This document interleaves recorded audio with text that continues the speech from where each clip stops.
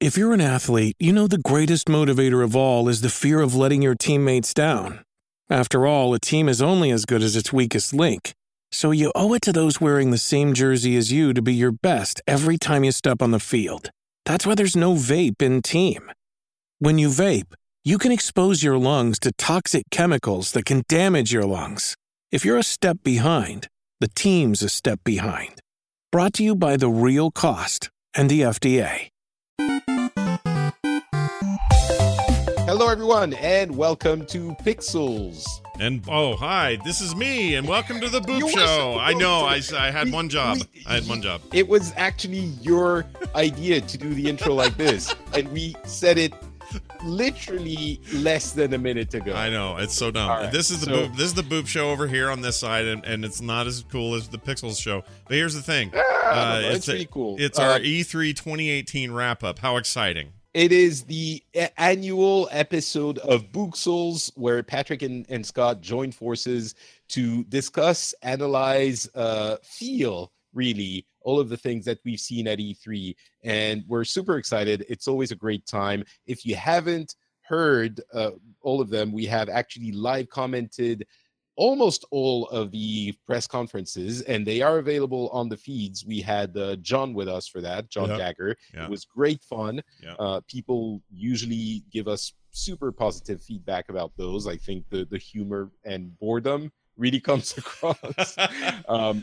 So that is all. There's like, I don't know, 5 to 10 hours of content over there. But this is the wrap up, the definitive information summary. If you want to know what was important at E3, this is the episode you want to be listening to. Yeah, I agree. I mean, when you're watching it in real time and you're kind of trying to disseminate this information in the rapid fire succession that it means to do those conferences, it's a little hard to get into the nitty gritty and details. So this will be nice. We can, decompress some of these bits and pieces that maybe we skimmed during the conferences that have become more significant since then. So I'm very excited. It's always good to do this.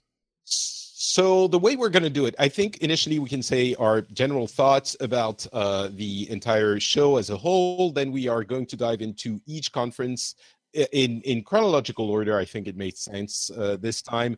And towards the end, we can maybe do something new that we didn't do in the previous years and decide what the game that we were most impressed by was. Yeah. I think a game of the show type thing could be fun. Yeah. But first, let's jump into the general impressions of the conference and, well, all of the conferences now that we've seen all the press conferences. What did you think overall? Games wise, I'm very excited about almost everything. With some exceptions, there's some stuff missing this year, but I'm excited about just about everything I saw. I think the Sony's conference for games was amazing. I think the Sony conference for conference was kind of terrible and weird.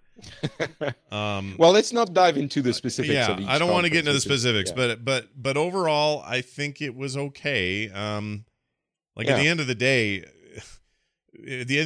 I am more and more am I of the belief that everybody should just do big video showcases that are prepared and pre-prepared, and they run an hour. I feel like if that's the future, I am all in on that future. I think this year it was solid, and there weren't any huge breakout news or games, or there were some interesting things for sure, some interesting announcements, even some trailers we hadn't seen before for games we hadn't seen before, but there wasn't this one thing where I think everyone would agree. For example, last year I think Anthem was the thing where you were like, oh my god, this was incredible, or maybe even The Last of Us Part 2, but possibly even more Anthem. This year it's like, oh yeah, everyone liked something. There weren't any new franchises that were announced that broke the internet. It was just solid. It wasn't bad at all. Quite the opposite. There was a lot of excitement, but there's not one thing that stood out. Or you might think about the Shenmue 3 Kickstarter thing, which obviously is ridiculous, but was a big announcement. Sure. Or the Final Fantasy 7 remake. Those things were very loud and also this year conspicuously absent. There was zero talk of that remake again from either Square Enix or any other conference.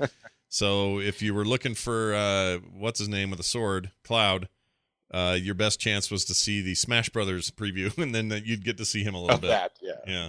Yeah, there were some things that weren't there. We'll talk about those, I think, during each conference. But you know what? Let's dive into it.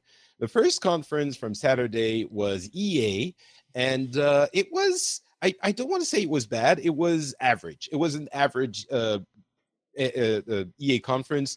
As with the entire theme, we didn't really get anything that was a standout. There was a lot of things that we had seen before. The announcement of Star Wars Jedi Fallen Order was kind of awkward because it was, in the crowd, Vince Zampella kind of said, "Oh, and we're working on that game, and it will be out next year, and we'll tell you more about it next year." But that's it. And then they switched to Battlefront 2, which has an update, and it's like the one you really want. It wasn't there, so we have more stuff in that other game that was kind of controversial, but now we fixed, and please love it. Yeah. Battlefield was all revealed already. I think there was this super awkward Command and Conquer Rivals mobile game thing that people didn't really appreciate because it feels like a cheapening of the franchise. Yeah. Sea of Solitude was kind of a surprise. Graphically, this game is kind of impressive. It's an indie title, like the indie stamp of approval for EA, which talks about, solitude and loneliness and depression. And it seems like the art style reflects that sentiment in a way that only indie games can. And obviously the big things are Anthem. And I do want to talk about the Origins Access Premiere and their streaming service they're working on that they discussed. But yeah, Scott, what did you think about all of this? All right, so the two standouts for me were the Origins Access Premiere service is interesting to me. I want to know more and see how that turns out, because I'm big on the future of subscription services with games. But the big standout for me for this conference, 100% above everything else, was Sea of Solitude, a game we didn't know about going into this, and after seeing it, that was pushing all my buttons. I love weird games like that, and it looked weird and cool and very artistic and rad, and easily the most excited I am about any game they showed. That includes Anthem. That includes everything else they showed.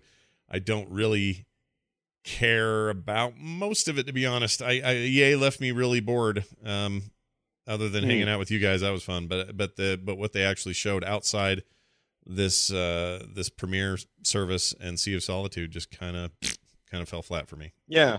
Well, so we're going to talk about Anthem, and then let's go over to the Origins Access Premiere. But Sea of Solitude, to be fair, we don't really know exactly what the gameplay is going to be. It's just this artistic feeling that really hits very squarely on our feels. And if you haven't seen it, it's worth checking out. It's going to be released in early 2019, so it's not coming out right now.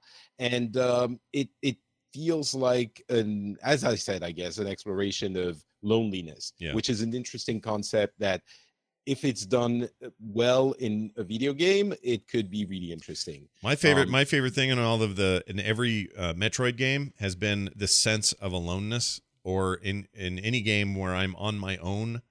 Like Diablo, I prefer to play it by myself because I feel like it's me in a dungeon versus the world. That's a sensibility in video games I really dig on, and I got that vibe from this. So if they're bringing that to bear and even focusing on that, I'm 100% cool with that, because that's kind of how I like to play. So Anthem, it didn't really make a big impression on you. To be honest, it didn't really make a big impression on me either. I'm still very hopeful, but more nervous than I was last year, I think. And the reason for that, so first of all, release date February 22nd next year. Yeah. So that's not this year. We knew it was delayed a little bit, but it's not delayed too much. The thing that makes me nervous about this game is it's the second time we're seeing it. It's coming out in 9 months, and they didn't show an extended gameplay section. The gameplay session was kind of cut as if they didn't trust it to be exciting. Maybe it's exciting when you play it. It doesn't view well. But they didn't even let journalists play it. There were like, I don't know, maybe 5 journalists that were allowed to go hands-on with it. And everyone else in the press presentations were watching BioWare employees playing the game. That doesn't bode well for a game that is out in less than 10 months. It seems, if it's because it's not done yet, it's still being polished, and they didn't have a lot to a wide area to show, sure. But the other thing that kind of worried me a little bit was that we didn't learn anything that we didn't already know. Kind of, we know that you have classes like elements that are armors, and so your character can switch from one to the other, which is essentially meaning you can switch classes, which is fine. We know that you have a narrative element to the game, which is played solo, and then when you go on an actual mission, it's a multiplayer co-op part of the game. No PvP at launch. There's also no romance options, which are a mainstay of the BioWare games, in usually. And during the video, we didn't really see loot. There was very little fighting. Like, all of the fighting, the gunplay portions of the game were cut after 20 seconds. Like, you are going to another perspective or another scene entirely. The entire thing was 4 minutes long, and that's all we saw of the game. We don't know how replayable it is, how the missions work, how the gear system works. Like, we don't really know anything detailed about the game. Even the story was like, well, there's this Anthem thing that you have to defend, but we don't really know what it is. And you have these Scar enemies that show up, but again, you don't really know what it is. It's giving me a very worrisome Destiny vibe, because Destiny ended up having very satisfying gunplay, right, which Bungie is very much known for, but BioWare isn't. So they really have to, if the game is held by the narrative experience, I guess that's interesting. But traditionally, these co-op gameplays that are very replayable are held by their their gameplay, their gunplay, and we didn't really see that. So I'm not saying it sucks. I'm just saying I'm worried by the way they presented it. Yeah, it feels like they could have named this game in this particular conference. They could have named it Echoes of Destiny. Because I'm feeling the same vibe of like, what do you do? What is this? How is this? How does it work? Now, one of the things Destiny did finally at launch, Destiny 1 and 2 carries this on as well, is incredible shooting mechanics. Maybe the best in the industry. Like, really, really strong stuff. You'd expect that from Bungie. Not a huge surprise there. I don't know if I saw that here at all. What I saw is a lot of locking on, a lot of sort of area of effect, which I'm into in terms of, diverse mechanics, but I didn't get a feeling about where this lands on the skill scale, any of that. So the minute-to-minute gameplay is still a mystery, and that's a bummer. We need to know more. Yeah.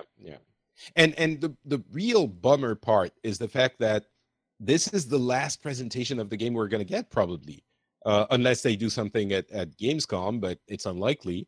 And so this is the last chance we get to really see the game. And again, they might do a press conference, a private one later, and it might happen. Yeah. But to me, when you are really confident in your game, you show it more. Right. So I agree. I 100% agree with that. I don't know. That whole conference had a sense like that across it. There's a lot of sort of, hey, this is a thing. Wait, how does it work? Doesn't matter. Moving on to the next thing. Like, there's a lot of that. Exactly. Yeah. So they did announce they are working on a streaming service, which, by the way, Microsoft is working on as well. And Ubisoft president Yves Guillemot said that was coming. And the thing that it made me think about is, if a publisher has a streaming service, then it means they don't need a manufacturer anymore. They don't need the console, because they can implement that streaming service on any device. So you don't need to go through the console gateway to get to your customers. And that was a really interesting take on the streaming services. But we're not there yet. The thing that is coming very soon is the Origins Access Premier service, which is a subscription service. It's going to cost about $100 a month. $100 a year, more expensive if you pay per month, and it gives you access to basically all of the EA games. It's available on PC. I don't know if it's coming to Xbox One, but it's available on PC. A lot of people's reaction was, oh, great, another subscription service. But if you like at least one of the EA games for the year, you're already paying for half of that amount anyway. If you like 2 games, you're paying for more than the yearly amount anyway, and you get all of the other bonuses with it. So you can just pay for it for a year. I think it is not that much of an too expensive service. And even if every developer starts doing this, let's say you buy 1 game a month, that is, $60 a month. That pays for about roughly 6 subscription services, and you get all of the games. Yeah. I think those things might be more interesting than people realize. I do too. They're not doing 100% on this. They're not doing the math in their heads. They need to, if they really think about it. If there are 2 titles that you're going to get from EA in a year, you've already paid for it and then some. Like, you've already done it. So if you've got some kind of rule about never buying a single EA game, then don't get their subscription service. I agree. But if you're getting games because you like games and you feel pretty good about a certain publisher's service because they've got at least 2 coming out you're into, you're set, man. Plus others that you maybe didn't catch before. Because you're like, maybe I'll check into Battlefront 2 now that it's sort of cleaned up and whatever, and bam, more value. Like you'll just keep finding value there, but at a base minimum, 2 games, you're ahead of the game. So yeah. So, and you get, for example, the Sea of Solitude thing. You can check it out. You get Anthem. Like when Anthem comes out, if it is the big game that it's promising to be, a lot of people are going to be buying it. Just pay a little bit more, get the yearly service. Sure, you're not going to keep the game if you end your subscription after a year, but chances are the next year there are also going to be 1 or 2 games that you're going to want to check out. So obviously this is for people who buy a lot of games. It's not everyone. It's not every gamer. Some people are more casual, but I think there's a big section of the gaming populace that might be for whom this might be more financially viable than actually buying the games. So I agree. I guess we'll see. I agree. And they'll make their money on the people who pay for it and forget to play it. And I mean, it's a win-win across the board. It's like it's a model that works. We do it with Netflix and a million other things. This is just a no-brainer. So I am very interested in it. I wish I was more jazzed about their offerings this year, because that would help me even be more jazzed about a subscription, but I think there's enough there to get excited. Yeah. I mean, next year, Anthem and Star Wars. Yeah. So there you go. Yeah. All right, let's move on to Microsoft. And Microsoft had a pretty solid showing. It was really games, and there was a lot of them.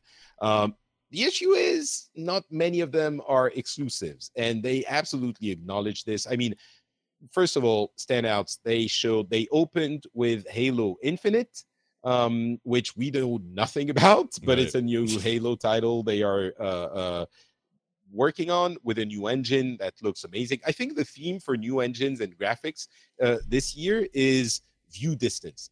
Every new engine had incredible view distance. You could see like as far as your eye could take you. It was quite incredible. And then the other thing was, I mean, Crackdown felt it's releasing February 2019. Gears of War 5 is releasing in 2019 as well, and that one seems to be taking a different approach to Gears of War, a little bit less dude bro-y, which was something I didn't really appreciate about Gears of War 4. I felt it was very samey to the previous games. This one seems like it's growing up a little bit, which is what I appreciate about games like Tomb Raider and God of War. Yeah. A bunch of other games we can get to, but the big news, I think, was, aside from the fact that they're also working on the streaming service, and that they mentioned the next console, by the way. That was a bit weird. They just mentioned it, but they're saying we're working on it. Mm-hmm. The big thing was, obviously, they bought a ton of studios, like 5 studios that they outright purchased. Undead Labs, The Initiative, it's a studio that's internal, Playground Games, which does Forza, Ninja Theory, which did Hellblade, Compulsion Games, which did We Happy Few, and those are now going to be churning out exclusive games to the Xbox One. Super great news. That is absolutely what they needed to do. The one issue is that's not going to bear fruit until at least next year if those studios had already something they were working on, and the year after that if they take time to develop the game from. Yeah, it's a building scratch. year. It's like when a team loses a bunch of players and they've got to figure out what their plan are for the next season. They're not going to win the championship. They just need to start building what could potentially win a future championship. That's where they're at. And I mean, they bought 5 studios. No, that's huge. No. That tells me is that they are dead serious about what's next. Like that is them showing their hand and saying, "Oh, you thought we were kind of losing interest, or Satya Nadella maybe wasn't thinking we were going to do Xbox as much, or spin this off, or whatever." And this is the opposite of that. This is hunkering down, investing in the future, investing in titles. Like, this is a big deal for Microsoft, and I'm very excited about what it could mean.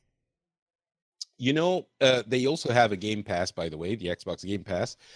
It is currently the 6 months code on Amazon is half price. Yeah. So if you buy it now, you get access to the entire library of first-party Xbox games until the end of the year. Mm-hmm. That seems like it's $30.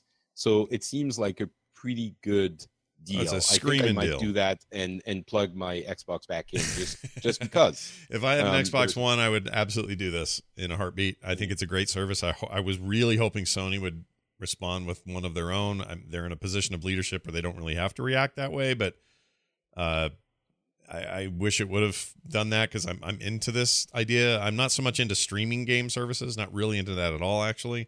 But the idea of a subscription that lets me just download a game and play it proper, I'm into that. And I think they're really smart to do that. I think the streaming thing is not going to be really viable for many people until the infrastructure gets updated, and that's going to take a little bit of time. But the subscription is available now for everyone. I'm actually surprised. Well, we can talk about Sony later, but they have too many games for this to be financially interesting for them.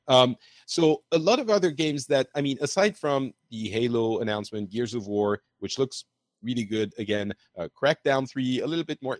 I mean, Ted Cruz yelling in your ear is great, but it's kind of, I'm not sure I want this as the main attraction of a game. We'll have to see more when they finally show us more. Forza Horizon 4. Forza always looks great. It's in Britain this time. It's coming October 2nd. And aside from that, they had Sekiro, a game from Software, which is like Japanese medieval times setting. Devil May Cry 5, which is, you know, a highly acclaimed series. A game like Tunic, which is kind of an isometric Fox Zelda kind of thing. Absolutely, my game of that particular conference is that, by the way. It's the one I care about the most, which tells you a lot about what I like to play. Well, I want to hear more about what you liked from the conference, but the mic drop was Cyberpunk 2077. Absolutely amazing game amazing looking game from CD Projekt Red, of course, developers of The Witcher 3. Highly anticipated game, amazing setting. It looked like it was very respectful of the original material. Really a mic drop for the conference. The problem is, all of those games I just mentioned are going to be available on multiple platforms, so they're not Microsoft exclusives. Still, very exciting. Tunic might be an exclusive. But it looked like Tunic was at the very least a Xbox launch exclusive, if I'm not wrong, but also a simultaneous PC thing, which is where I'll probably play it. But yeah, that game looked great. So, so out of those, I mean, what did you like? Obviously, Tunic. But I liked a lot. I mean, like I used this comparison yesterday on a couple of shows, including us on our live coverage of Sony of the Microsoft conference. They are really they showed us a lot of really great meat and potatoes kind of games that you know and you love and you want to play, and that's great. And you're familiar with them, and in some cases third party, but even their first party stuff, it was like, yeah, I know this, I could get into this, and then but they don't do anything crazy. There's nothing out on the limb. They're not taking artistic risks. I think there's room for that in the future. These investments will lead to that, but right now it's just very, you want Gears of War, here's Gears of War. You want a Halo tease, here's a Halo tease. Driving game, got you covered. Like, it's very traditional Microsoft meat and potatoes kind of conference. You know, I want weird fish. I want strange vegetables. I want my particular tastes get handled better over at Sony. On the one hand, Microsoft says you want a burger, and I'm like, yeah, I like burgers. Sony says, do you want a weird fish that if you don't cook it long enough, it'll kill you? Yeah, I do want that. I want to try weird things, and Sony does that for me. So that analogy aside, I think it is a little weird that my biggest kick came from that Tunic game. I just adore that kind of thing, and I love. It's not just a retro thing for me. It's this detailed minimalist world and destructible environments looked really cool, and you know, I don't know what the gameplay is much beyond. Well, it sort of looks like an older Zelda game or whatever. It looks like it plays like one, chopping down trees and fighting enemies and all that. I just know that that's one I would spend a ton of time in. Whereas something like AAA giant Gears of War 5 rather, I just can't be bothered. It just, I guess I'm just worn out on that kind of stuff. It's like, giant dudes in suits shooting the guns, and there we go, there's an alien here. Well, I mean, that's why in this case, Gears is interesting because it's taking a different approach. You're playing a woman, a female character, and it seems like that character is the main protagonist, and you're going on a rebel kind of narrative adventure. I wonder if the gameplay is going to be changed as well, but I think this might be the Gears of War that departs from the formula enough that it's going to be interesting. But, yeah, it could be. I mean, I hope so. It did seem a little more self-serious than usual, which I'm not sure how I feel about that yet. I can at the end of that, all it could be, oh, this is a maturing of this game series, or I could look at it and go, all right, just calm down, everybody taking yourselves too seriously. I can't tell yet how I feel there. So we're going to move on, but do not be fooled. There were a ton of other games in this conference, and surely some of them you enjoyed and we didn't mention. There was, things like Metro Exodus that was shown again, Captain Midnight, which is a Don't Nod joint. There was Jump Force, an anime from the Jump magazine thing. There was DLC for Cuphead, Dying Light 2, Battletoads, Session, which actually is a console exclusive, a skate game. They showed The Division 2, Tales of Vesperia remake. What else? Like they showed Fallout 76, Kingdom Hearts 3, which by the way was at every single conference it felt. Yeah. The silly Gears Pop game and Gears Tactics coming to mobile. Gears Pop and Gears Tactics are coming to mobile. I feel like the one that hit me the most was, maybe aside from Gears of War 5, is Cyberpunk 2077, which I want to know more, and we didn't see anywhere else. Yeah, nobody else showed it. It was, and like you said, this is a CD Projekt Red thing, which means we'll end up with it on PC, and it'll be everywhere. But these are the Witcher people, everybody. For those not knowing who that is, this is their long-awaited, much talked about, forever not seen Cyberpunk game that looks. It's so thick and rich. I cannot wait to dive into that. Like that is my jam 100%. So it's a great way to end the show. It was really good, really strong ending. Yeah. They can just do a future Cyberpunk setting Witcher 3 that's slightly improved, and you're golden. Oh, I'm 100% golden. I'm beyond golden. I'm the golden child at that point. Well, let's see if Bethesda is also the golden child. Basically, there were a lot of announcements. Usually, in the past couple of years, Bethesda did something really cool, which was, we have one big game. It's available this year. Thank you very much. Good night. This is not what they did this time. They had a lot of discussions about a lot of games. Rage 2 is coming spring 2019. Fallout 76 is coming this year, November 14th. There will be a beta before it launches. We still don't know everything about this game. It's going to be entirely online, even though you can play solo. Rage 2 was a bit more exciting than I anticipated. I think I'm very curious to see what happens there. But they also announced Doom Eternal, which is a sequel to 2016's Doom. We'll see more of that at QuakeCon in August. They announced, they teased really, Starfield, which is their big next franchise. It's a space game, like it's a science fiction single player science fiction role-playing game. Todd Howard's next big pet project he's been working on for years. Yes. Right.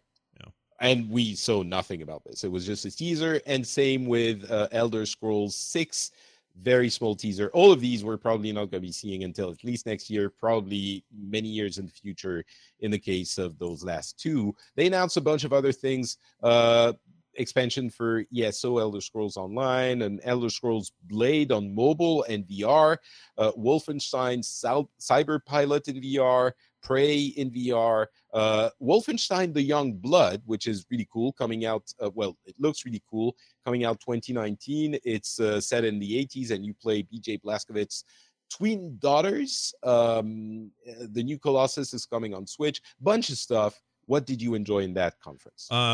A lot of it. Like, again, games wise, across the board, loved everything about that conference. The presentation was weird, and Todd Howard was really the highlight because he knows how to work a stage. But that aside, game wise, very pleasantly happy and surprised to hear that Fallout 76 sounds like a Fallout game I want to play instead of one that I was going to have to avoid. He made a very big point about this can be played solo. You can do the things you like to do in the Fallout game. You can do your quests and advance your character and get your gear. And, it's an RPG, but it's got this other aspect to it. Now that I know I kind of have options, I'm way more intrigued. So all in on that. Gonna play that this year for sure. Doom, excited about Doom sequels. I'm excited about all that stuff. I think Rage 2 though is probably my game of the show. Of their event, because it speaks to me on a million levels. This is Avalanche Studios, who made the much underappreciated Mad Max open world game in 2015, right around the launch of the film. And this really seems like that game on steroids. It's I really do believe the rumors that the movie franchise is currently wound up in a bunch of legal problems because they were going to do sequels. They were developing the second one, and they had to stop it. Yeah, they had to stop. So they got all these assets, all this stuff just sitting there. And if they struck a deal where Bethesda's like, I don't know how that worked because Warner Brothers technically would own the stuff, but who knows? But them coming along and saying, well, all right, you guys want to do Rage 2, and them jumping on board like this makes me very excited. So between that and Just Cause 4, both from Avalanche, I'm very excited about my Avalanche favorite games because I really like both those games a lot. But Rage 2 looks amazing. It looks visceral as crap, but also just super interesting. And I love post-apocalyptic freaking Mad Max worlds, and I'm all in. So zero doubt same. I will own that game. Can't wait. Yeah, me too. It's spring 2019 though, so it's a little bit of a long ways off. Yeah. But the feel of the game looked really cool. It was owning up to its name. It was really Rage, and it was crazy and fast and intense. Mm-hmm. And I think that's going to be interesting to see how it works out, because it looked even faster and crazier than Doom. Yeah. Which is saying something. And an important note about that, the reason that I'm most excited about Rage 2, because Rage 1 was a big disappointment across the board for a lot of people. Graphically, it was cool and had some neat tech and everything. It's kind of the last hurrah for John Carmack before he left and went to Oculus. But what they did with Doom earned my trust in Bethesda with id properties.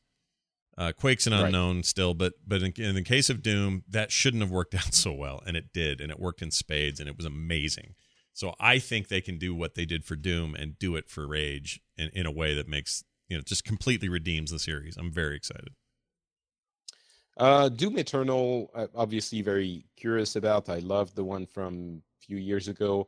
I'll wait to see more. Wolfenstein, The Young Blood, I think I didn't mention it's a co-op game. Yeah. So you can play, two people together, co-op. Yeah. So I'm curious about that.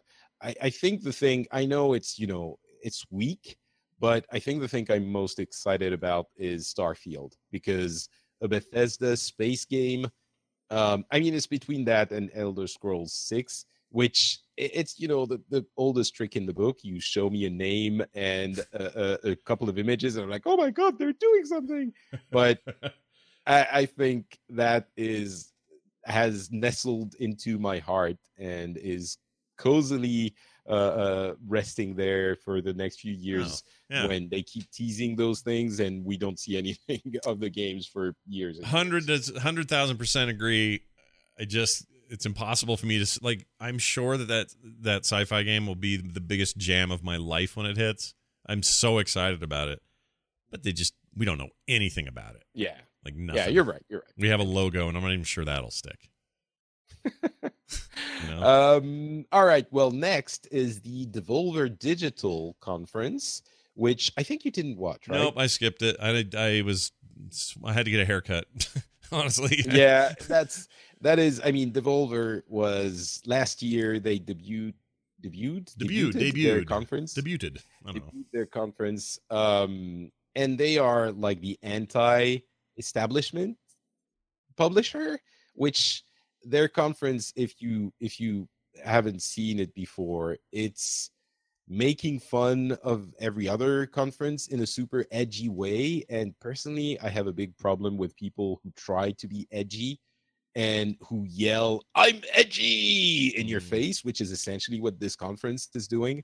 I understand the humor of it, but what really bothers me is that they're presenting and portraying themselves as, we're not like all of these other companies that throw marketing in your face. We're original and authentic, which really is just another form of marketing. Right, that is the image they're projecting, and it is just as artificial as every other conference at the show. So that kind of rubs me the wrong way. That being said, I understand why it's fun. I understand why people enjoy it. There were very few games presented. It was really just a branding effort. I think it was less cringy and annoying than last time. There was this really weird and fun moment where they introduced the loot box coin, which is an actual coin you can go and purchase for $150 on their site. And they presented it as, it has no set value. We don't know what it's for. We don't know how much it will be worth. You can't do anything with it, but you can buy it on our website. And they actually sell it. So, I mean, in the context of the presentation, it was kind of fun. The overarching story of those conferences where the host died at the end of this time, and they sort of reanimate her as a RoboCop type character at the end, like in the post-credit scene, and that was kind of fun. But the games themselves didn't really impress me all that much. And as I said, the marketing part of it felt a bit we're going to be talking about the PC gaming conference in just a bit, but the PC gaming felt like what Devolver was trying to convey. It was more earnest and authentic than what Devolver is doing, yelling at the other conferences that they suck. Yeah. So this is them, though. I mean, I don't know why they actually do it. I guess it's their thing. Shtick. It's their shtick, but I don't even know why I don't know. They make some cool little indie games that I've enjoyed. I just don't think of them as like, can't wait to see them on stage talking about stuff. Like, there's a million. Well, that's why they do it. They have to artificially make their voice louder, and that's a good way of doing it. It's great marketing. It is. I guess it is. I feel like it might Notice not be. I didn't mention a single of their games. I know you didn't. I mean, my friend Pedro, like the banana shooting thing was kind of interesting. But anyway, I mean, if it's your thing, you know about those games already. So yeah. All right, that's it for Devolver. Sorry if you love Devolver. Yeah, good on you. And by the way, they make great games. Ruiner, Enter the Gungeon, Broforce, Shadow Warrior, Absolver, Hotline Miami, Serious Sam. They publish cool games. Talos Principle, even that one's super cool. Like I guess there wasn't any games at that conference that caught my eye like those ones did, Right. So it keeps them in the front of your brain, and they also are edgy, and I guess the kids, someone likes that. I don't like. Oh, many people do. It's just it rubs me personally the wrong way. Yeah. All right. Square Enix. That was, I think, the most disappointing one of the entire show. I'm not sure exactly why, because it wasn't so much less new information than, say, Sony. But I guess the games that were presented at Sony were more impressive and exciting. Here we had things like almost everything we already knew about. We had already seen. Some of the things were already out. There were two interesting things. Babylon's Fall, a platinum game that's coming out in 2019, which we didn't see anything about. It was just they're publishing a platinum game. Okay, cool. Yep. And The Quiet Man, which was a weird live action / computer graphics mix of a trailer. We'll get more info in August, but the vibe of it was interesting. It was this man that was walking in the alley and beating people up without making a sound. Yeah. It was kind of weird, but I kind of dug it. Other than that, Shadow of the Tomb Raider, Octopath Traveler, Just Cause 4 coming out December 4th, by the way. Kingdom Hearts 3, which many people are excited about, January 29th, 2019. We are collectively not into this game, so it's just our thing. Dragon Quest 11 coming to the West. Yep. We knew that was happening, but they talked about it again. I think it was disappointing. Yeah, and then didn't they mention a bunch of Dragon Quest re-release stuff, like the other Japanese games that never made it to the States are coming also? Or did I misread that? They? I thought there was something where they were saying, "Hey, you're gonna get the old ones too if you want them." Or there's. Well, they already came out on 3DS. I could be confusing it with maybe it's other games. Oh, you know what I'm confusing? I'm confusing it with Kingdom Hearts because they're doing that 3-for-1 special edition PlayStation Pro. That's what I'm mixing. The Kingdom Hearts 1.5, 2.5, and 2.8 global remix prelude. Like, that's literally the title sounds like that. Yeah, that's the Japanese title. Yeah. So yeah, anything tickle your fancy? I just was bummed not to see the Avengers game. Like, come on, what are you doing? Yes, that was the biggest bummer of the entire show. I agree. Also, just nothing. Not that I even care about this game, because I kind of don't. But I just want to see their follow through. But that remake of Final Fantasy VII, just like no hide or hair of that. We didn't hear about this at all. There's almost like the theme of the entire E3 is everybody had gaping holes of things they didn't mention, which just is weird to me. Right down to Nintendo today, they all had something they didn't say that it seemed obvious to talk about or to mention or to at least show something, and nobody did. It's really weird, I thought. So I guess that's Square Enix. I mean, some of the games are going to be interesting. Shadow of the Tomb Raider is more Tomb Raider, but that's cool. Yeah. Just Cause 4 looked pretty crazy. Again, insane view distance in that new engine they have. Yeah. Octopath Traveler is interesting to some people. They confirmed again that Nier Automata is coming later this month to Xbox, so some people like that. Captain Spirit is again that weird don't nod thing where you play a little kid that thinks he's a superhero, but really his life sucks. And that, don't nod is pretty good at conveying those sorts of intimate emotion type of experiences. So cool stuff, but just not, okay stuff, not incredible stuff. Right. A disappointing conference, in my opinion. Yes. Yeah. Ubisoft had a pretty good conference, I think. Yeah. It was very classical Ubisoft. You didn't have anything incredible. There wasn't a mic drop like Beyond Good and Evil 2 last year. Actually, they showed another trailer for Beyond Good and Evil 2, which that really annoyed me because we know that the game is kind of being half kickstarted and created by a lot of people around the world. They even have a collaboration with Hit Record by Joseph Gordon-Levitt, his company. Yeah. Which, by the way, the people working on that are being compensated. So there was a big controversy about that. But they showed a trailer, super polished CG trailer, again, like last year. And the gameplay bits were so almost non-existent. And what we saw a few weeks ago was very, very rough. So I'm like, stop working on gameplay, on trailers, on CG trailers. Work on the game. I know it's not the same people. They probably have outside people doing that. But right. So that The Division 2 has a lot of learnings they had from the first one, coming out March 15, 2019.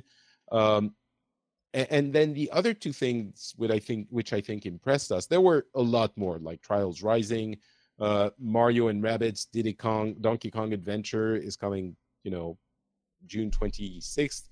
Transference, that weird thing with Frodo, is still happening. Coming out this VR horror thing coming out this fall. The Crew 2 For Honor is free for the starter edition for a week, so go get that. There's a siege mode coming later this fall. Starlink, I mean, I could mention all of them, but Skull and Bones, that pirate game, I think was really impressive to you. And then Assassin's Creed Odyssey, set in ancient Greece, won all of us over with its presentation, which admittedly, it's pretty much Assassin's Creed Origins in Greece, which is enough for me, I think. But so solid, but not incredible. What I mean, a lot of it there wasn't anything announced, about partly because of leaks and stuff, like we mentioned, but some of that stuff just, there was no like, woo, big surprise from Ubisoft, but everything looked solid to me. And as I mentioned in our live thing, I like that they're backing games that had rough starts and are now finding their legs. Rainbow Six Siege is a game like that. For Honor is like that, and they're showing longevity, commitment type stuff, which goes a long way with me. From developers, I feel like it's a Blizzard trait, and I think it's a smart trait for game publishers and developers to get in and do that. If you're gonna make a game, just really go for it, even if things are rough in the beginning. So I like that. The Assassin's Creed game looks great. I don't know how I feel yet about them going year on year again. We'll see. It looked beautiful though. Yeah, I mean, like a solid showing. Across the board, everything looked really good at Ubisoft, and I mean, they're probably my favorite publisher outside of first party Nintendo, or I don't know, I guess Blizzard would be another one, but I really like them as a mega publisher. I feel like they are making really cool stuff, and that Skull and Bones looked rad. I should mention that real quick because I'm very excited about that game. Looks really good. Yeah, they kind of sold a pirate game to me, which I didn't think I was going to be excited about, but they kind of managed. And I mean, I'm still not the biggest fan, but it looks interesting. You are essentially the captain of your ship, and you're the only person controlling the ship. It's a multiplayer ship battle thing where you don't have to play multiple crew members on your ship. So it's you're in control of everything that happens. You can have different ships, you can equip them with different accessories and items and stuff, and you have to plan your attack for the thing you want to attack, and find it and then approach it the right way. It felt like they managed to make a solid game out of that premise, which I wasn't sure they were going to manage to achieve. Yeah, I mean, where the difference for me, I said this on the DLC podcast, I'll just repeat it here. What they did there is they sold me, because what I don't want to do in a pirate game is have me be in charge of driving while someone else is in charge of shooting, while someone else is in charge of bailing water, or whatever all the stuff is you're going to do in a pirate scenario. What I want is the ship is the character, and I control every aspect of it.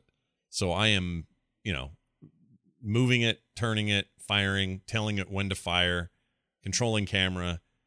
That's the game I want. And that looks like what they're making. It's in the antithesis of what Sea of Thieves is in that regard. And so that's way more interesting immediately for me, because then it's more of a shooter. I can focus on what I need to do and not worry about other people slacking or blowing the deal for me. And that's much more interesting to me. So even though this is a multiplayer kind of effort, I'm all about me. That's the I'm thing. the ship. Become the ship. Yes, I agree. But it's also a shared world where obviously you can play together to take down, menaces. Mm-hmm. But at any point, it seems the people sailing the high seas with you can turn on you and, sink your ship to get your booty. Mm-hmm. Which it's great because that's how the world is supposed to work in reality. But very often it means that what actually happens in the games is it's very frustrated for the people who aren't so much into PvP type experiences. Mm-hmm. And because you get, the thing you spent the last half hour trying to get, well, someone shut you down and you don't have any more. Right. So I don't know. Yeah. There's questions about it, but man, it just is such a realized place. Like, it just feels so detailed and piratey. That's true. It's just so piratey in the right ways for me. Not Pirates of the Caribbean, but pirate, just like real pirates. Like Black Flag taken to a new level. It's one of my favorite things they showed. We didn't talk too much about The Division. They talked about it a lot, obviously. There's going to be raids. You have like different classes now. You have, a lot of DLC, which is going to bring content for the game regularly. It seems like that game could be. I didn't quite get into the first Division, even though it's kind of a game that was designed for me. But it seems like this one might be a pretty good, let's say Anthem doesn't work to replace Destiny, which is sinking, in interest. Although the new expansion is apparently doing a lot of things that the fans want. I haven't played for almost a year now. 6 months. So I don't know, but maybe the Division has an opportunity to slide in there and provide that kind of enjoyment. It just seems like it's one of many now, whereas it was just one of two before. Mm-hmm. So yeah. I don't know. I think that's a fair assessment. I liked the first one. I played it quite a bit. I had some complaints. I always look. What I want from these games is cool multiplayer, but I want a great PvE solo experience if I can get it. And if the second game supports that more than the first did, then I will probably get way into the Division 2. I like the story they're telling. I think that trailer they showed is super interesting. It was a later conference though, wasn't it? I can't remember. No, it was that one. Was it that one where the camera kind of panned through the city and you saw everything from the safe camp and the girl with the airplane and all that, the little paper airplane? Was that? That was the one. Okay. That is all very cool it set and the intriguing. Right tone. It really did. It set the right tone. It did. And the gameplay demo had some neat strategery going on that the first game lacked. including the Ubisoft patented real fake team chat. Yeah, that stuff which annoys irks, me. I think everyone on the internet. It really does. I want to say the first time they showed the Division, that was a thing. That's where it started, I want to say. And then every time they do it, I just go, you guys freaking stop it. It's so annoying. It's okay. I think there's a joyfulness about Ubisoft's conference in general that I really like. And so they're the happiest of the shows, in my opinion. That's very true. You could feel, you mentioned it during the live coverage, you could feel that Vivendi is not threatening to hostilely take them over anymore. And they had these weird, like, Just Dance Panda marching band routine. There were a bunch of weird things like this that oozed joy. It was just joy. Yeah. Starlink, that Toys to Life thing with the ships you can put on your controller, is getting a Star Fox character on Switch, which I guess people are going to want to check out for that. But we didn't talk about Assassin's Creed at all, or just a little bit.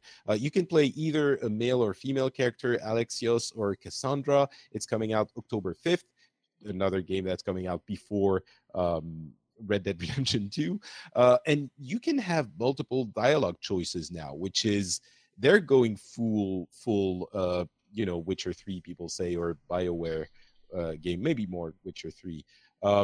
And it just looks like you have the eagle mechanic that you had from Odyssey. It's really a refinement of Odyssey, which I guess is their MO now. They're going to be doing every other year a TikTok cycle kind of thing. Every other year an improvement of the one that came before, and then maybe the next one is going to be an entirely different setting, or even engine or stuff like that. Sure. Or system rather than engine, right. I suppose. But yeah, you play a Spartan. You are in the middle of Greece. I don't know how they're going to make it work playing. I think you're playing before Balak from Origins, which is supposed to be the Origins, but I'm not sure. Yeah. Because Balak played like towards the end of like 50 BCE, and this was 250 BCE. So it's like Origins. But still, doesn't matter. It looks, Greece, ancient Greece holds a very special place in the Western culture's heart because it's our origins, maybe even more in Europe than the US. I guess you have your Wild West mythology. We do. It's all we've got. We don't have anything else cool like that. But I love Greece. You also come from Europe, so it's your origins as well. Sure. But growing up, I mean, Greek mythology, Greek everything was. I mean, that was the bomb. And so it's really the.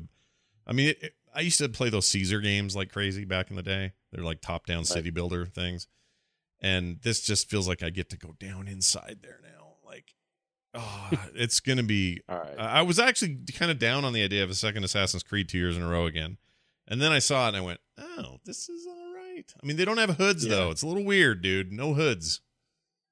And no animus, no mention of animus at all. That's fine with me. Fine with me, but it's just feels like they're maybe taking this down the Witcher road a little more hardcore than we thought. Well, so that's exciting indeed. Next, the award for the least anticipated conference that turned out to be the most improved and actually kind of fun, the PC Gaming Conference, which was a disaster for the past 3 years. Yeah. And they managed to clean up, shorten, dynamicize, and it was actually quite enjoyable. They had weird PC games that were small enough that no one else would talk about them, but were really interesting, and no one would put them on anything other than PC because they're too small to generate enough revenue to be profitable, probably. Yeah. There were a ton of games like this Man-Eater game where you actually play a shark, and you have like a shark skill tree that allows you to jump more higher out of the water and be faster and like eat people better. Yeah. There was this 2 Point Hospital, which is basically a theme hospital sequel that isn't just theme hospital. You have like these weird illnesses where you have to treat turtle heads by popping out the heads of people for which they're stuck into their bodies, and monobrow infestation. It's coming out fall 2018. It was so adorable. Noita is that weird pixels physics destruction platformer thing that really got you. Rapture that Rejects, really jumped at me. Yeah. Rapture Rejects, which is a cyanide and happiness joint, basically. It's a battle royale, crazy battle royale. It's the funniest trailer in the whole day. It's so good. It was fun. Yeah. So many different things. We can't talk about all of them, but I think the show has become enjoyable. They've understood what they should be doing. Yeah, they finally got it right. I mean, get rid of the dumb couch interview style. Sean Platt's the right host. You just haven't given him the right format. So this is the right format. It felt a lot less advertising. There was a little of that, but it wasn't too bad. The girl he had with him, I thought was just a great way to do cuts and say, a quick shift to something else was to go to her in the balcony and talk about another thing. The interviews were short. The trailers were interesting. And it really did kind of help showcase why PC gaming is what it is. This broad range of weird experiences that you can't really either get on other platforms, or this is where they start and then they take off from here.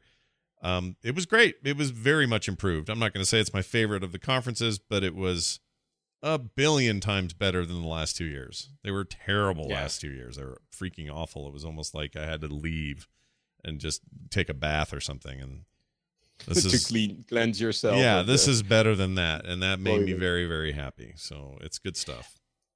I have to say, there's one thing that irked me a little bit. The fact that the sponsors were weaved into the conference without clear mention of the fact that they were sponsoring the show. Like the Acer and whatever the weird duck, Cook Duck were very clearly sponsors. Yeah. But there were a few companies that were sponsors of the shows that presented their games as every other developer was presenting their games, and they only mentioned which companies were sponsors, at times during the conference, but not when the games were being presented. Yeah. That's a nitpick, but it kind of irked me. I didn't like that either, and you didn't see it till the end. Like it was like, okay, guys, they sure talked to Tripwire a lot. Well, because Tripwire is a sponsor. Like it was exactly. a little annoying. Not the way I would have handled it, but then again, in a way, it's almost kind of PC-ish to see that happen. Like, it's a very PC thing to have happen. So, yeah, it's fine. Like you say, it's a bit of a nitpick, but nits were picked. I get it. I'm with you. And there were so many weird PC games, again, that can only be made on the PC. Like Night Call was this weird film noir type taxi adventure, super stylized thing. There was, I mean, NeoCab is also for some reason, Uber simulators seems to be the thing now. NeoCab is like a cyberpunk setting for a taxi ride simulator. It was weird. But so many things that made you go, oh, wait, what is this? And again, that Noita thing, I think you basically pre-ordered the moment you saw the trailer. Oh, I did. I went out and got it. I wish listed it because you can't do anything else really. But yeah, like that looks so cool, and I love that stuff.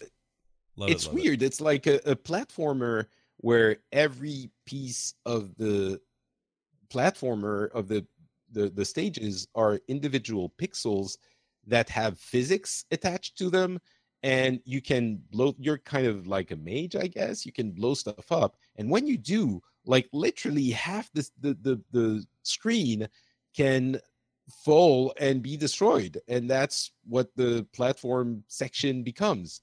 It's very strange and intriguing. Yeah, it was good. I hope they keep it up next year, and showcase those kinds of things and do this way. I think this bodes well for the future of that event, and I've heard mostly positive from outside of our little group. I've heard a lot of people who really like the way they did it.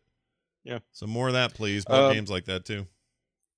So before we move on, Hitman 2 is coming out November 13th. Yep. Fans of Hitman are super excited about this. Overkill's The Walking Dead is coming out November 6th. And we did see some gameplay, but it was like, it makes me think they didn't want to show the game too long. Mm-hmm. So maybe they're not. I mean, the idea of having a Left 4 Dead replacement really excited me, especially in the Walking Dead universe, even though it's a little bit, over now, the craze. But the way they presented it didn't inspire a lot of confidence. So yes. I want to play that game because I like the dev, but man, that thing's such troubled development. Let's just hope it's good. I want to shoot a bunch of zombies. I'm cool with that. So just make that work. I'm not super hopeful anymore. Yeah. And should we talk about Star Citizen Alpha 3.2? Like, I guess we shouldn't. No, whatever. I'm annoyed. I'm annoyed with that. I'm annoyed as well. It's just, some people are getting a kick out of it, so fine for them. They need to just say, here's a video game you can pay for, and then I'm in. Then I'll check out your game, and on its own merits. None of this freaking... It's not for you. We're still funding it. Why don't you buy a fake ship for $1,000 US? Bite me in the butt. No one's forcing anyone. No, well, they're not forcing me, but they sure are annoying me. I want to put a no soliciting. Can we put a digital no soliciting sign up just for that game? Just quit bugging me and then tell me when your game's done. Anyway. All right. I think the next conference is one that you enjoyed. Sony presented a lot of things. Well, I mean, not the most things from Microsoft had more things. I guess Sony had more exclusive things. Some of them quite enticing and exciting. The big problem was there were no dates for anything. The Last of Us Part 2 didn't have a date. Ghost of Tsushima didn't have a date. Death Stranding didn't have a date. We had no dates for anything. We're going to talk more about the gameplay trailers for a few of those, but the things that jumped out at me aside from these ones, Control is a very strange looking third-person shooter where it's like trippy and you bend reality, kind of. It's very difficult to explain. And it was very intriguing. I want to know more about that game. And the other thing that is worth mentioning is Resident Evil 2 Remake coming January 2019. And that looks like a full remake, not just a reskin or a remaster of the old game. There are 100% not. Yeah, absolutely. Like this is I did myself the disservice or maybe service of going to YouTube immediately after that conference or sometime yesterday. I don't remember. Yesterday's a blur. And check it out. And I went and looked at old Resident Evil 2 streams on YouTube. Whew, like this is absolutely not a reskin. This is 1,000% a new kind of like take on that particular game. A lot of people's favorite in the RE series. My memory of it is it was a little short. That's the thing I remember back in. I bought that game on the PS1, but anyway, that was a genuine surprise. Nobody had leaked that. I didn't know that was coming, so that was cool. Yeah. Yeah. I mean, we had heard about it actually, but I hadn't heard at all. I thought that was. I went in completely naive about it. So when I saw Leon show up, I went, "Whoa, wait, 4 is that?" Like my brain started going all over the place, and then it hit me. No, he's a cop. This is 2. This is 2. Yeah. That's cool. 2 really bothered me at the time because the first one was really clever in its setting, and it very much felt like they did 2 with a mention again. And midway through the development, they were like, wait, we can't have a mention again, so let's make that into the city. And the city is really 3 streets before you get to the police station. And then the police station is this weird ass mention like thing where you have statues and gems you have to put in their eyes, and they reveal secret passages. Like I didn't like it. Yeah, but, no, it's the same. You're exactly right. They created another mansion hub, just called it a police station, and it was less big. But all that being said, it might be a good 3D deal. Like, I mean, the remaster could be interesting. Yeah. But, Neo 2 was announced. They have Trover Saves the Universe, which is like written by one of the guys from Rick and Morty. I think it was kind of funny. Déraciné is a VR game from Software. That is unexpected. From Software is doing a very poetic, different type of VR game. Which, by the way, did we mention the Sekiro From Software game from Microsoft, the Microsoft conference? It looked really interesting. No, I think we in that. passing. There are so many things. Yeah. And then let's get to the big ones. The Last of Us Part 2, Ghost of Tsushima, Death Stranding, and Spider-Man. Yeah. Go ahead, take your pick. That's such a funny sounding list. The Tsushima one. What's the full title? My brain's dead. Ghost of Tsushima. Yeah, that one, the Ghost one. That it came. I mean, we knew about it, but I didn't expect that to look like that. That just looked freaking amazing. Every time I think they're squeezing all they can out of these consoles, and God of War is as good as it's going to get this generation or something, they show a game like that, and you're just like, oh, okay, next level. What are we doing? Beautiful, amazing. That may be my Sony game of show. The one I'm most interested in playing anyway. That being said, Spider-Man looks like totally a must play. Everyone I've talked to at E3 who's had hands on said it was amazing, and they think that this is going to be a giant hit. So I'm confident in that. But yeah, it feels very Spidey-y, according to everyone who's played it. They say it's the best Spider-Man simulator they've seen to date. Yeah, so that's and that's high praise because 2 was a really great game back in the day, and so I'm ready for that crown to be passed to a next gen game. So that's great. And the video ended on a cliffhanger as well, where you were like everyone from the Raft, which for some reason the Raft, which is the big prison, was in New York City, and all the inmates escaped, and this made me very nervous because I don't want the game to turn into Arkham City, where you're Spider-Man and you have to be in a city where everyone is a bad guy. It doesn't seem like doesn't look like that's what's happening. And they also had like the Sinister Six and anyway. I can't tell yet what they're going to do with this story, but you're right. I had that same thought. But the person at the end who we don't find out who that is, whoever rounds out the 6, I think is Aunt May, and she's naked and has wings. That's my thinking. Anyway, that looked really great. Can we talk? I mean, I know we're jumping around, but Death Stranding for a second.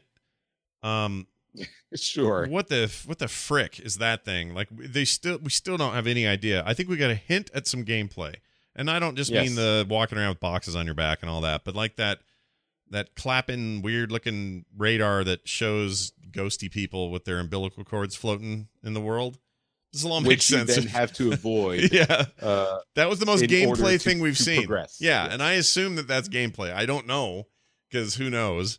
But the toenail removal simulation, as I like to call it, Death Stranding, is a weird thing, and I'm all in regardless of whatever the hell that is, and I'm probably going to be still a couple years away before anyone plays it, but I'm in for that kind of weird, so yes, please.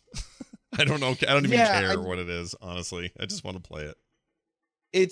I agree. I mean, it's weird and interesting, but it gives me an extreme Lost vibe, where it's much easier to set a mystery that calls for a satisfying answer than to give a satisfying answer. And when you don't get a satisfying answer, you're entirely disappointed in the whole thing, which I think is what Lost suffered from ultimately, even though the initial couple of seasons were absolutely fantastic as, individual works of television art. Here, it feels like he's starting to explain things a little bit without explaining them really. Like as you're saying, the clapping radar thing is helping you see the enemies that we're starting to see how it translates into gameplay. And we've sort of seen that you can interact with your weird baby fetus that you're wearing, and they are sentient and they interact with you. They give you thumbs up when you're ready to go. And it's, I don't know. It's so weird, man. It is, absolutely, but it's not more weird than it was last year. No, I agree with that. In fact, this, if anything, was less weird because there are people talking, and there's like you're saying. So yes, that's all true, but they haven't gone any additional distance to explain themselves. Not really. Yes, exactly. So we'll see, but I'm excited about that weird thing. Before we move on to The Last of Us Part 2, which I definitely want to talk about because that was kind of a hit on the head. Yeah. By the way, Black Ops 3 is free on PS Plus. So if you have PS Plus, go download it. Yeah. And they got a bunch of classic maps, which is sort of an announcement. Yes. Yeah. Ghost of Tsushima, I did want to mention. So first of all, it is entirely my jam. Yeah. I am very much a fan of Japan, and this is squarely into the feudal period of like the 13th century. I think it's Sengoku Jidai, but I'm not sure. But it's the invasion, the Mongol invasion. We knew that already. As you said, the engine is incredible, and the most difficult thing to do in a landscape, a natural landscape, is foliage and grass and leaves and all of that, because it takes so much polygons to render properly. And in this setting, it seemed like they have some kind of weird magical property that they extracted from the PlayStation, which is basically what you said, Scott, because you have so many blades of grass, so many flowers, so many, like, some of the scenes, like one of the most beautiful views of Japan is in the fall, where you have all of the, I mean, it's in every country, but in Japan, it's kind of one of the things, the redness and the different shades of reds and orange and yellow. Yeah. And here you had maple trees and maple leaves flying around you in the entire scenes, which I don't think I've ever quite seen anything like this. You always see leaves on the ground or leaves on the trees, but here it's like a whirlwind of leaves, as they would act if it was the end of fall and you had a lot of wind. It was amazing. And then you had the Mongols that were arriving and lighting up the surroundings with fire arrows, and the combat system also looked very intriguing. It seemed a lot more deliberate than just swing wildly and hope you kill the guy. It was like parry and just, make sure you hit the guy at the right moment in the right way. You had a little bit of a stealth mechanic and a grappling hook for traversal. It looked very, very interesting. Not the most original thing, but a really interesting execution. I was taken by that gameplay video. Yeah, it was really something, and like I said, completely unexpected for me. So going into the E3, I thought I knew what my most anticipated games moving out of this year would be, that was not among them, and it's 100% not only among them, it might be right up top. I loved everything about what I saw there, and I love historical stuff like that, and I love the methodical nature of what that combat looked like. Yeah, I don't want another just kind of hack and slash kind of thing, and it's got RPG trappings and just visually breathtaking. I've never seen anything like it. This would have been one of those things. If this was a few years ago, we would have all said, "Whatever, this is CGI. Don't lie to us." Like, we wouldn't believe it. Absolutely, it's just beautiful, and it's a charm to live in a time where that's possible on a console that came out in 2013. All right, we have to talk about The Last of Us. Yeah, we do. The Last of Us. Hopefully, by now you've seen that gameplay video. It's a little bit over 10 minutes. It's a half of it is gameplay, half of it is pre-rendered, or not pre-rendered, but in-engine cutscenes. First of all, if the sceneries from Ghost of Tsushima were jaw-dropping, the facial animation and skin and of The Last of Us are, I cannot believe, as you couldn't either, that this is possible. Yeah.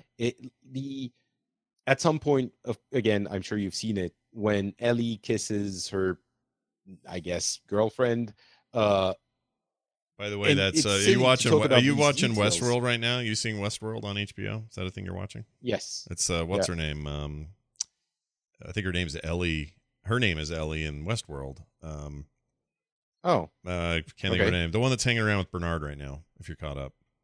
Is that her? Yeah, that's the actress. So that's kind of cool. Okay. Anyway, yeah, I see. Yeah. Right. So, I mean, the way their mouths move, it's not like, usually when you have facial animation for a kiss in a game, it's basically like you're holding two dolls and you're making them kiss, right? Yeah, and they're polygons. Polygons go through each other, and it doesn't look right. Exactly. Yeah. This is not that. This is something else. One, you even had like a little bit of tongue that was coming out. It was like incredible. Like, and of course, this is just an example. Not it sets the tone. It sets this is what Naughty Dog is really good for, and especially for The Last of Us. But beyond that, which is already amazing, the violence was something that was heavily discussed in the previous presentations, especially the one from PlayStation Experience, or maybe it was Paris Games Week last year, at the end of last year, where you had the character that seems to be the mother of Ellie that was being hanged, and you had this hammer action, and people said, this is too much violence without context. It feels like snuff film almost. And instead of backing down, Naughty Dog is doubling down on the violence. The violence felt disturbing in a way that I've rarely seen before, and we were discussing it on the live stream with you and John, and the conclusion we came to, I think, was you see violence in games all the time. Like, half the games you play, you kill 1 million people a minute and you blow up demons and there's guts and blood everywhere, but it doesn't feel impactful at all.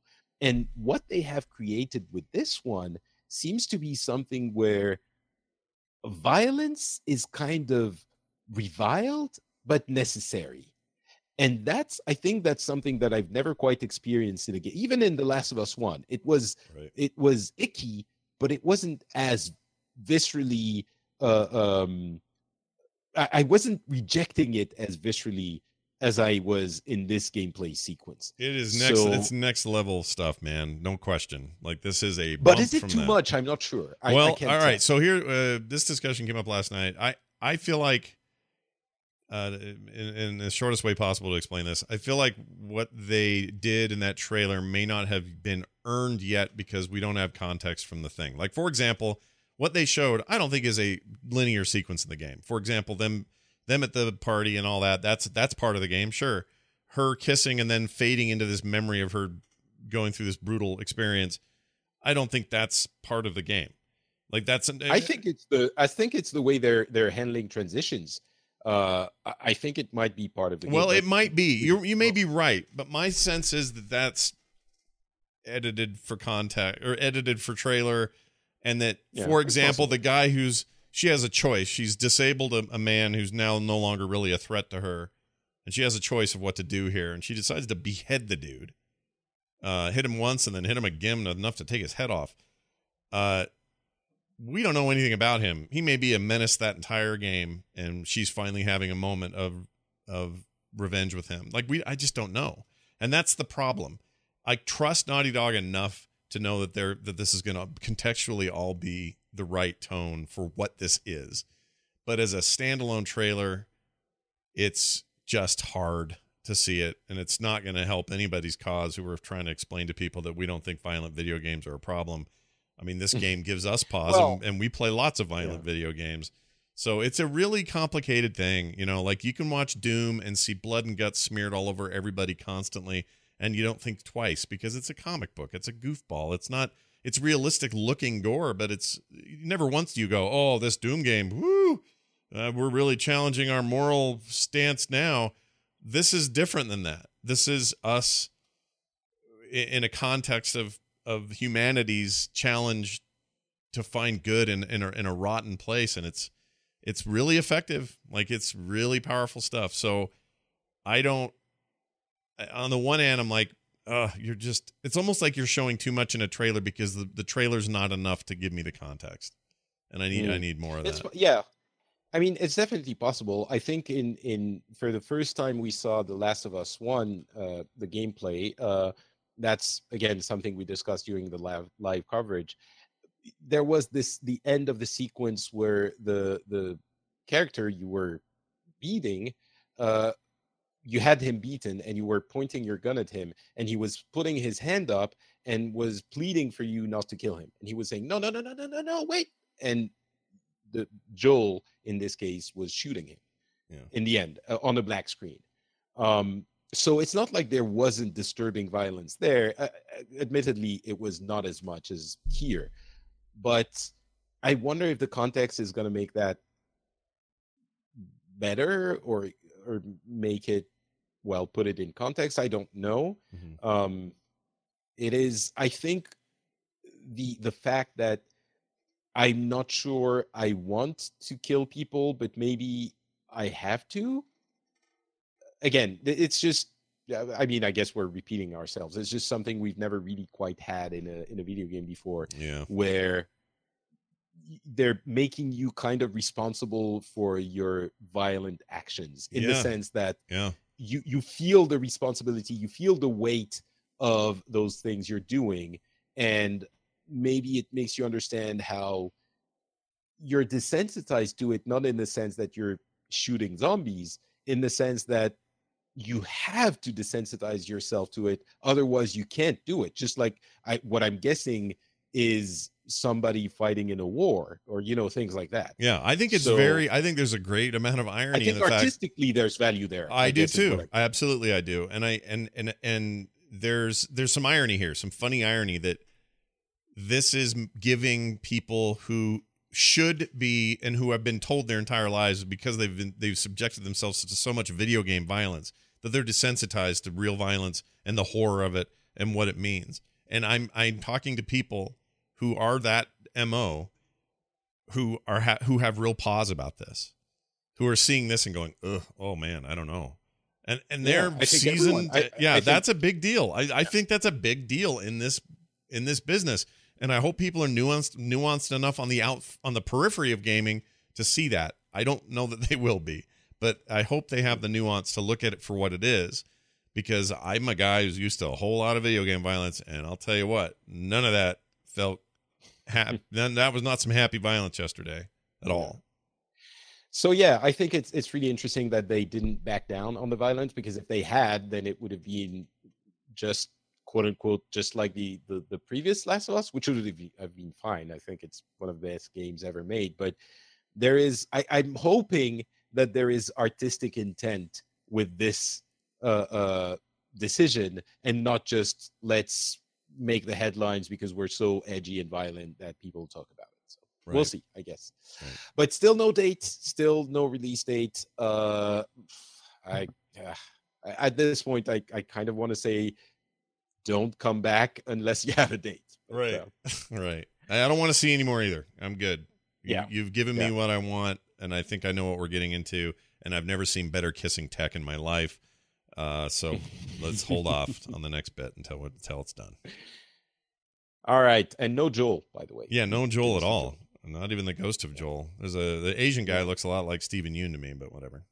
I'm sure he's not. It was weird to have her, Ellie, in the setting where she was happy, apparently, in the beginning, which again was a very interesting contrast with her anger in the gameplay. Well, happy in a way that looks tentative, like well, not happy in a setting where she was resting, I guess. She was in a peaceful place. Yeah, it's that's going to be a huge hit, that game. Yeah. All right, last conference of the show before we talk about our game of the show.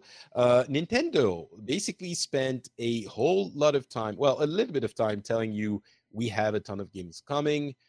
Some new, some old, some which we knew about already. Super Mario Party coming October 5th, which this is something very that people won't care about. But I think it says a lot about Nintendo. In Super Mario Party, there are some games where you can use two consoles, two Switches, and you can set them next to one another the way you want. Just in parallel, one a little bit crooked compared to the other, as you want. Yeah. And then it lays out the gameplay space in relation to the way you've set up your consoles. And I was thinking, how are they going to know where they are in relation to one another? Is it going to be like Bluetooth or like some weird detection technology? And Nintendo came up with the most easy answer to this. You just swipe your finger across both consoles, and so it knows, because it's a straight line, it knows where they are. It is so genius. Like, it's the kind of small thing that Nintendo does so perfectly that amazes me. It's no one is going to notice this, but I think it's the kind of thing that Nintendo polishes so well and finds solutions to problems. So anyway, that was that was pretty neat. I can't tell how all the video game or all the mini games going to have a feature like that, or is it just that Probably little tank one? It's just that one thing. Yeah. So, but still pretty neat, pretty cool. They're getting Fortnite. That's not unexpected. By the way, no Labo talk. It's another thing I forgot. There's nothing. True. Yeah. True. Yeah. Anyway. Octopath Traveler, it's getting a new demo, by the way. Different from the old one that was very early access type demo thing. So new demo available soon. They mentioned a ton of the games that are coming. Fire Emblem Three Houses coming in spring 2019. They have some weird troop formations. It's Fire Emblem. Very exciting, obviously. Pokemon Let's Go, they talked about this a little bit. Ton of games, Dragon Ball Fighter Z, Splatoon 2, Octo, the solo thing, Captain Toad. Some games we knew were coming. But then they spent basically 25 minutes talking about Super Smash Bros. Ultimate, Super Smash Brothers. Super Smash Bros. I keep saying bros. It's bros. Some people say bros. I say brothers because bros is also dumb, but it's fine. All right, Super Smash Bros. Ultimate, which is basically Super Smash Bros. Wii U, except it has all of the characters from all of the Super Smash games that have ever existed, and one additional one to boot. And they spent 25 minutes going over what is essentially the patch notes of this game, which I'm sure is very exciting to the people who are very much into Super Smash Bros. But I'm not one of those. I am, however, very excited to finally check out a Super Smash game. They announced GameCube controllers are going to be compatible, Amiibo compatibility, and it's coming out December 7, 2018. Overall, I think, they didn't talk about Metroid at all, which was a little bit disappointing, but it's essentially what they needed to keep the steam from the previous year of the Switch, which, as we know, has been tearing it up. It is, they have a ton of games, enough original games that it is still interesting, and a couple of big hitters Super Smash being the biggest one. Yeah, it was exactly what they needed, no more, no less. And Super Smash is exciting. Yeah, I mean, they really spent a long time on it, but I think that's very fan servicey for people who are into Smash. That was their conference today, and they loved every second of that detailed thing. It's like you and I got a really cool Overwatch overview, or somebody finds out that their WoW character is getting all kinds of crazy class changes for an expansion. That's kind of what that was. It was show notes, really. Yeah, exactly. Not show notes, but patch notes. It looks great. I skipped the Wii U version and the Wii version. I didn't play either of those. I played the GameCube one to death. That's really kind of the pinnacle of the series thus far.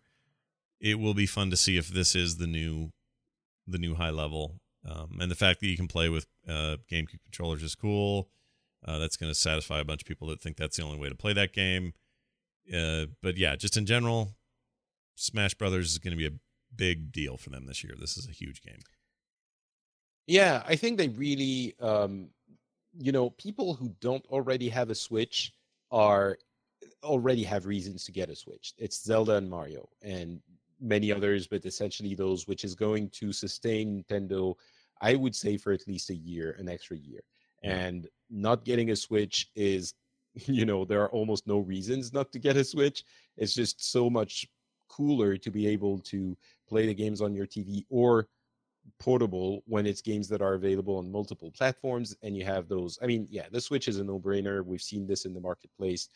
And the people who already have a Switch are getting just enough, Mario Tennis, Aces, Super Smash Bros., etc., getting just enough that you're still happy to have your Switch. So, yeah, it's just very solid, again, from Nintendo. Just a little bit disappointed we didn't hear anything about Metroid. But, yeah, that's a minor. Yeah, Metroid would have been nice. That was a big glaring hole. No Labo stuff. Back to Sony for a second. Zero Vita mentions. I mean, maybe that doesn't surprise anybody, but they've stopped manufacturing cartridges in Japan. That thing is dead. Yeah, I mean, you can still get games though. Like I never bought a cartridge anyway. Download them and sure. It's just, I don't know, it bums me out.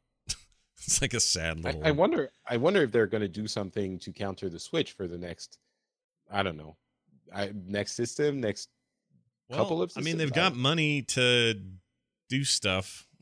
It seems like they're in a better position than ever to experiment in that regard and try to get it right, or not right, but do more than they've been able to do in the past. I don't know though. I mean, well, that would be an entire other topic. But. Yeah, I'll tell you what I thought was going to happen. That was going to happen during this conference. It just didn't happen. I thought I was going to go in and be convinced to get an Xbox One X finally. I think I'm just going to get. You were going to what? I was going to get an Xbox One X. I thought this would be the year where I would have somebody would give me some reason that an Xbox One X would be in my future. And do you have an Xbox at all? No, I don't. Okay. I held off, so I thought, well, maybe now's the time. Right. Instead of that, I'm now convinced I'm probably going to end up with a PlayStation 4 Pro. And, really? But you already have a PlayStation 4. I have a PlayStation 4 that I'll move to the living room or something, and I'll get a Pro for me and play Red Dead that way. That was going to be the time I was going to have to make that decision as well. But I don't know. I actually have I'm still kind of torn across the board on what I'm doing. But Microsoft did not convince me. TV? I do I do in the office I have a whole capture set up and my a shared PC display that is 4K that I would use it on. The TV is 1080p, okay. So which is why I don't really care to get it in there. So yeah, like I could benefit from it in this 4K setting, but also, my thinking that I'll get an Xbox One X and that'll be Red Dead because there's no PC version at launch anyway. That'll be the best experience, and it may still yet be. But so what I guess not changed your mind, but what didn't make you think you were gonna take the jump? Well, because Microsoft wasn't. There's just nothing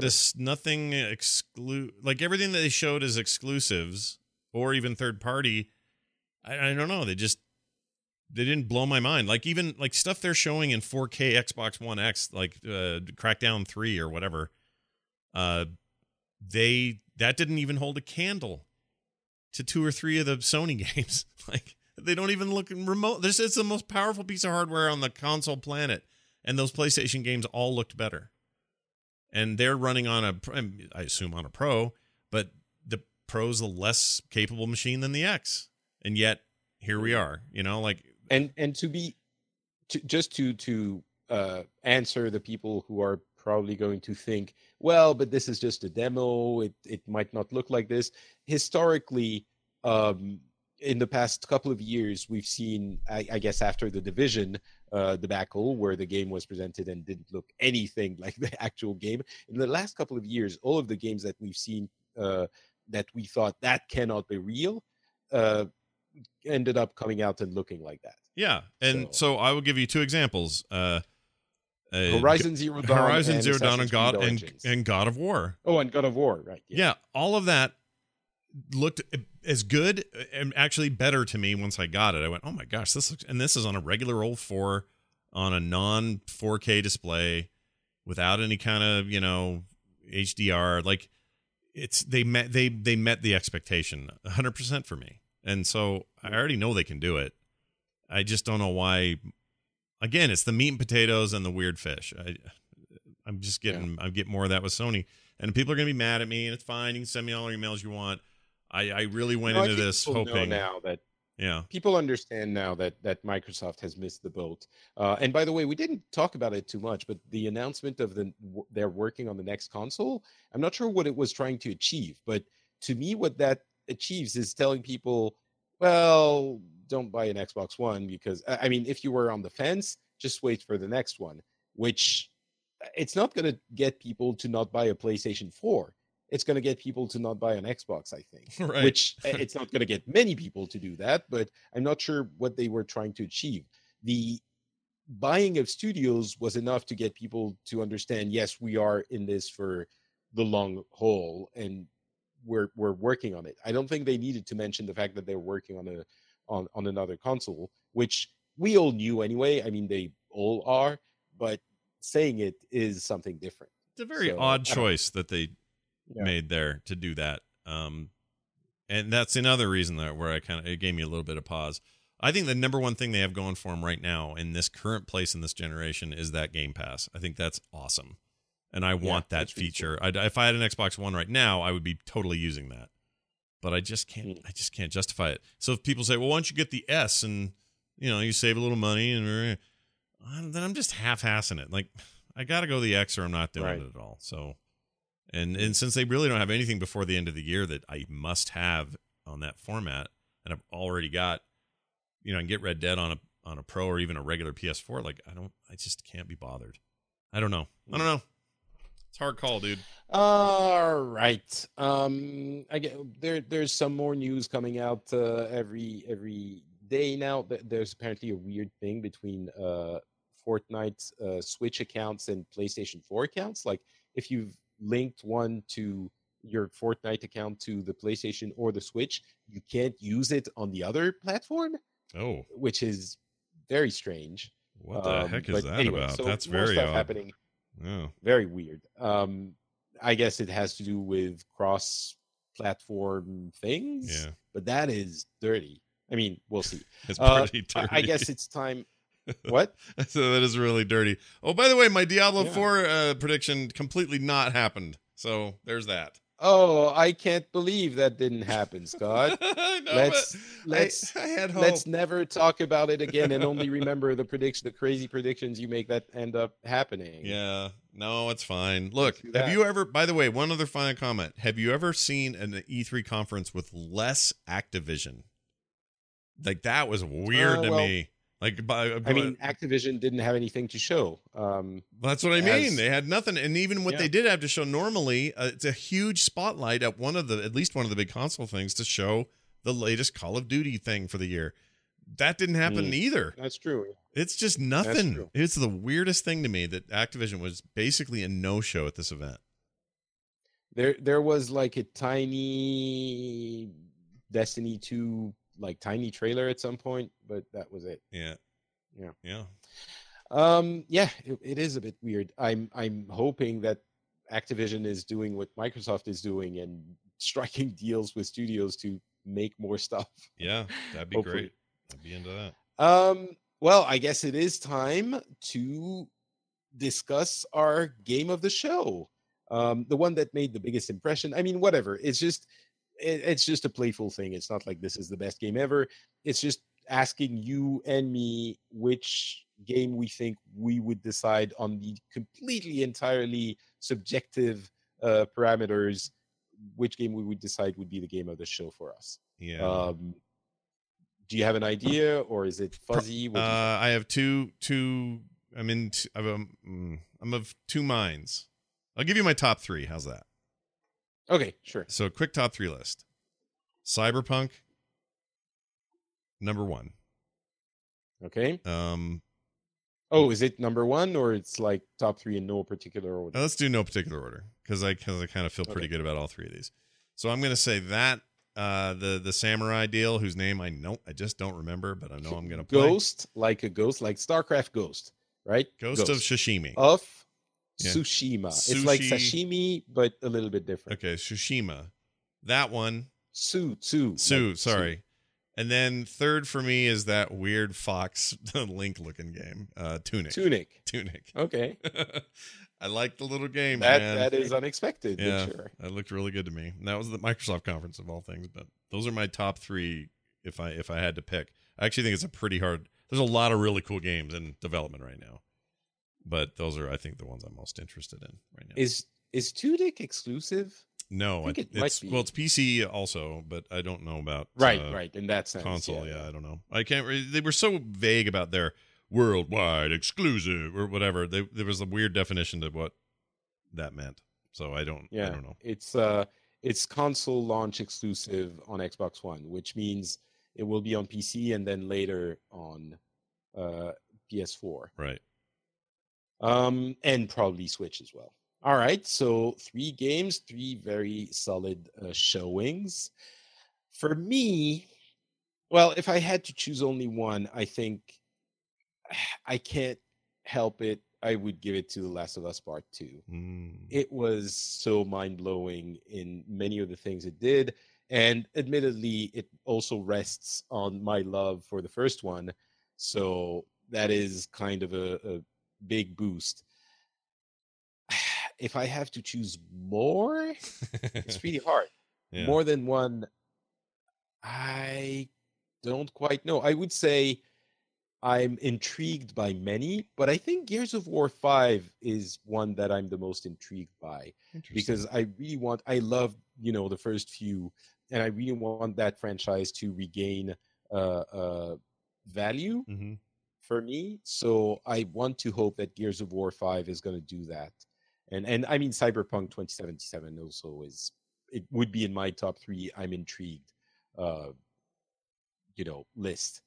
But yeah. So, but if it was just one, it would be The Last of Us. Yeah. If you gun to my head and say just one, it's probably Cyberpunk, because hot damn. It looked really good. Yeah. Last of Us is just, I don't know if I'm in the mood for more apocalypse right now. Like that isn't fun apocalypse, Mad Max style fun. I don't know if I'm ready for, the human condition falling to bits is starting to wear on me. So I'm trying, and that's, I'm not, people listening, I'm not saying, oh, the world's ending in real life. I mean, video games are really focused on this right now. It's a common thread. And I don't know, I'm going to play it, but I'm kind of dreading it, because I know it's going to make me feel ways I don't feel like feeling right now. I understand. No, I understand. That's a completely appropriate response to that kind of experience. I think it's very makes a lot of sense. Yeah. But I guess, Cyberpunk is in both of our lists, and it was just a trailer, but I feel like going and watching it again now. So yeah, well, you should. I guess that is going to be it for our coverage of E3 2018. Thank you so much for hanging out with us, everyone, especially if you listened to all of our live coverage bits. That was a fun 3 days of extreme tiredness. And thank you, Scott, for keeping the tradition alive, the Book Souls tradition alive. Yes, this is the future of humanity. We'll look back on this day and say, remember when they did a thing and made it happen? And we'll say, yes, we remember on our deathbeds. No, I always enjoy this. I don't know how many years this is now. 4 years we've been doing it. 4 years in a row. That's crazy. That really insane. happened fast, honestly. Like, what the hell? But yeah, no, I love it, and it's great. And listeners of both of our shows, you should be listening to each other's shows as well. I think there's something to be found on Boop that will complement what you're already getting on Pixels and vice versa. So do that, and thank you all for listening and being a part of, especially all the live stuff we did. That was a total blast, and your feedback's been great, and can't wait to do that again. Which I guess I kind of can wait because I need to recover. It's been a weird few days.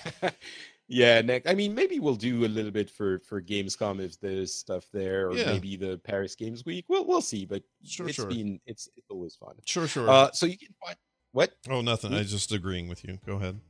Excellent. I like when you do that. So I'm Not Patrick on Twitter, Facebook, and Instagram, and everywhere. This show is called Pixels, and you can find it on your podcast app. Just go subscribe. He is Scott Johnson on Twitter. His show is Boop, and you can subscribe to that as well on your podcast app. Do that too if you haven't already. Anything else you want to plug? I think that's it. Frogpants.com, FrenchSpin.com.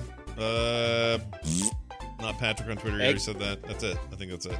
Exactly. We will talk to you soon, and we love all of you.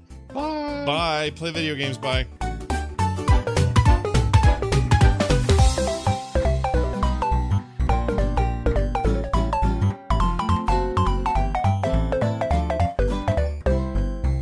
This show is part of the Frog Pants Network. Frog Pants Network. Get more shows like this at frogpants.com.